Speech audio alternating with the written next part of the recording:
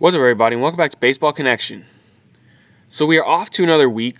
I wanted to use today to go through the new power rankings. It's Monday, so the new power rankings have been released for the week. These are released every week. I haven't really done this before, and I figured it would be a pretty good day to start doing it. Uh, just do it on Mondays and go from there. But we're starting to see some teams get hot. I mean, a few teams have been on a nice winning streak. Not just like a winning streak, I would say. It's not really as many wins you can get in a row. It's more about like winning series. So if you can win like you know, 2, 3, 4 series in a row, like that's always going to be good for your team. You win how many games you win out of 10, how many games you win out of 15. You put together enough stretches like that, and you're going to have a really good season. So the number one team in the power rankings right now is the Red Sox. So the Red Sox are number one. They just went ahead and beat up on the Orioles at Camden Yards. They won 3 straight. They have game 4 tonight, but that was enough to put them at number one in the rankings. Their offense has really been what's been ticking this off, not this off season, this season, this season. Before Sunday, actually, they had scored 45 runs over 5 games. When you're being led by Xander Bogaerts, JD Martinez, Rafael Devers, those are the guys who are making this lineup tick. JD Martinez having a bounce back year has played a huge role in this because last year he had a really lackluster season. The number 2 team, has been the surprise of the year to me, the San Francisco Giants.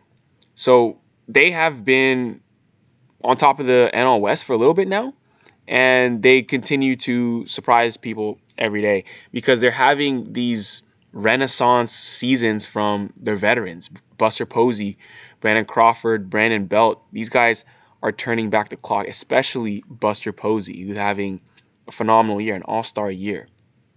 I mean, they've hit 12 homers in the past 6 games. 8 of them have come from those 3 veterans. Brandon Belt has 4 homers and 11 ribbies in his past 11 games.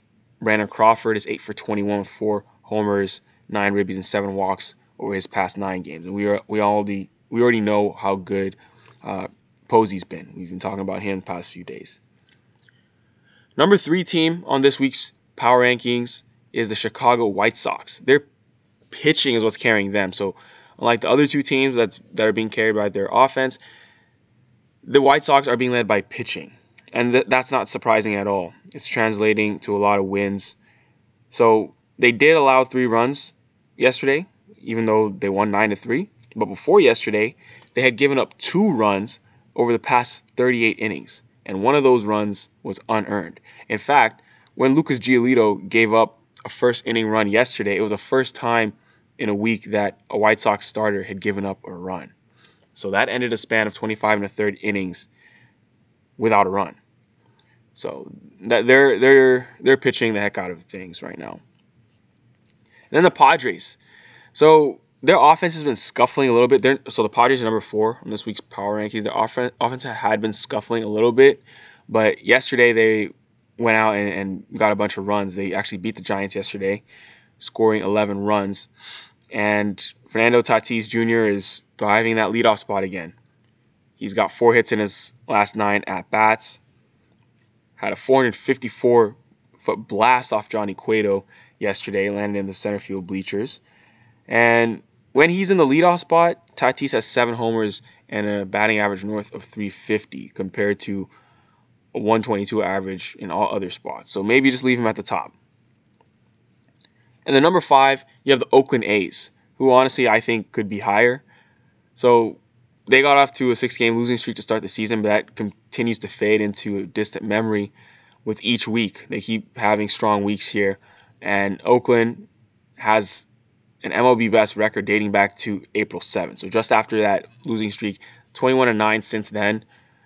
I mean, they still have a minus 10 run differential, which makes things kind of, suspicious as to, okay, their record ought to be a little lower than it is, but hey, you'll take it if you're Oakland. They just completed a stretch of 17 games in 17 games, 17 games in 17 days where they went 9-8. So that's always going to be a tough stretch when you play for 2.5 weeks straight. Their offense hasn't been great, but they still find themselves ahead by 2 games in the AL West. That's some reason for optimism. The A's always have a flair for the dramatic. How many times have we seen walk-offs at the Oakland Coliseum? It happens all the time. Then rounding out the top 10 are the Cardinals, Dodgers, Yankees, Blue Jays, and Astros.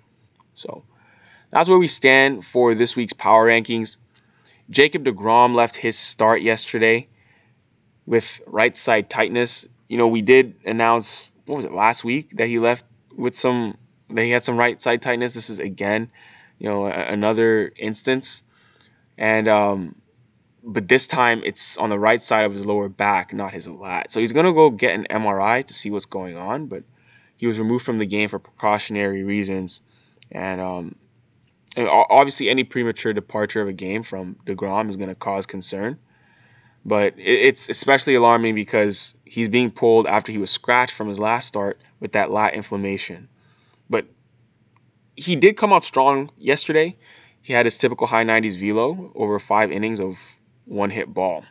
But he's been absolutely incredible this year. Hopefully he can stay healthy because the Mets need him for sure. Best pitcher in baseball. That's without a doubt. But that's all I have for today. That'll start us off this week.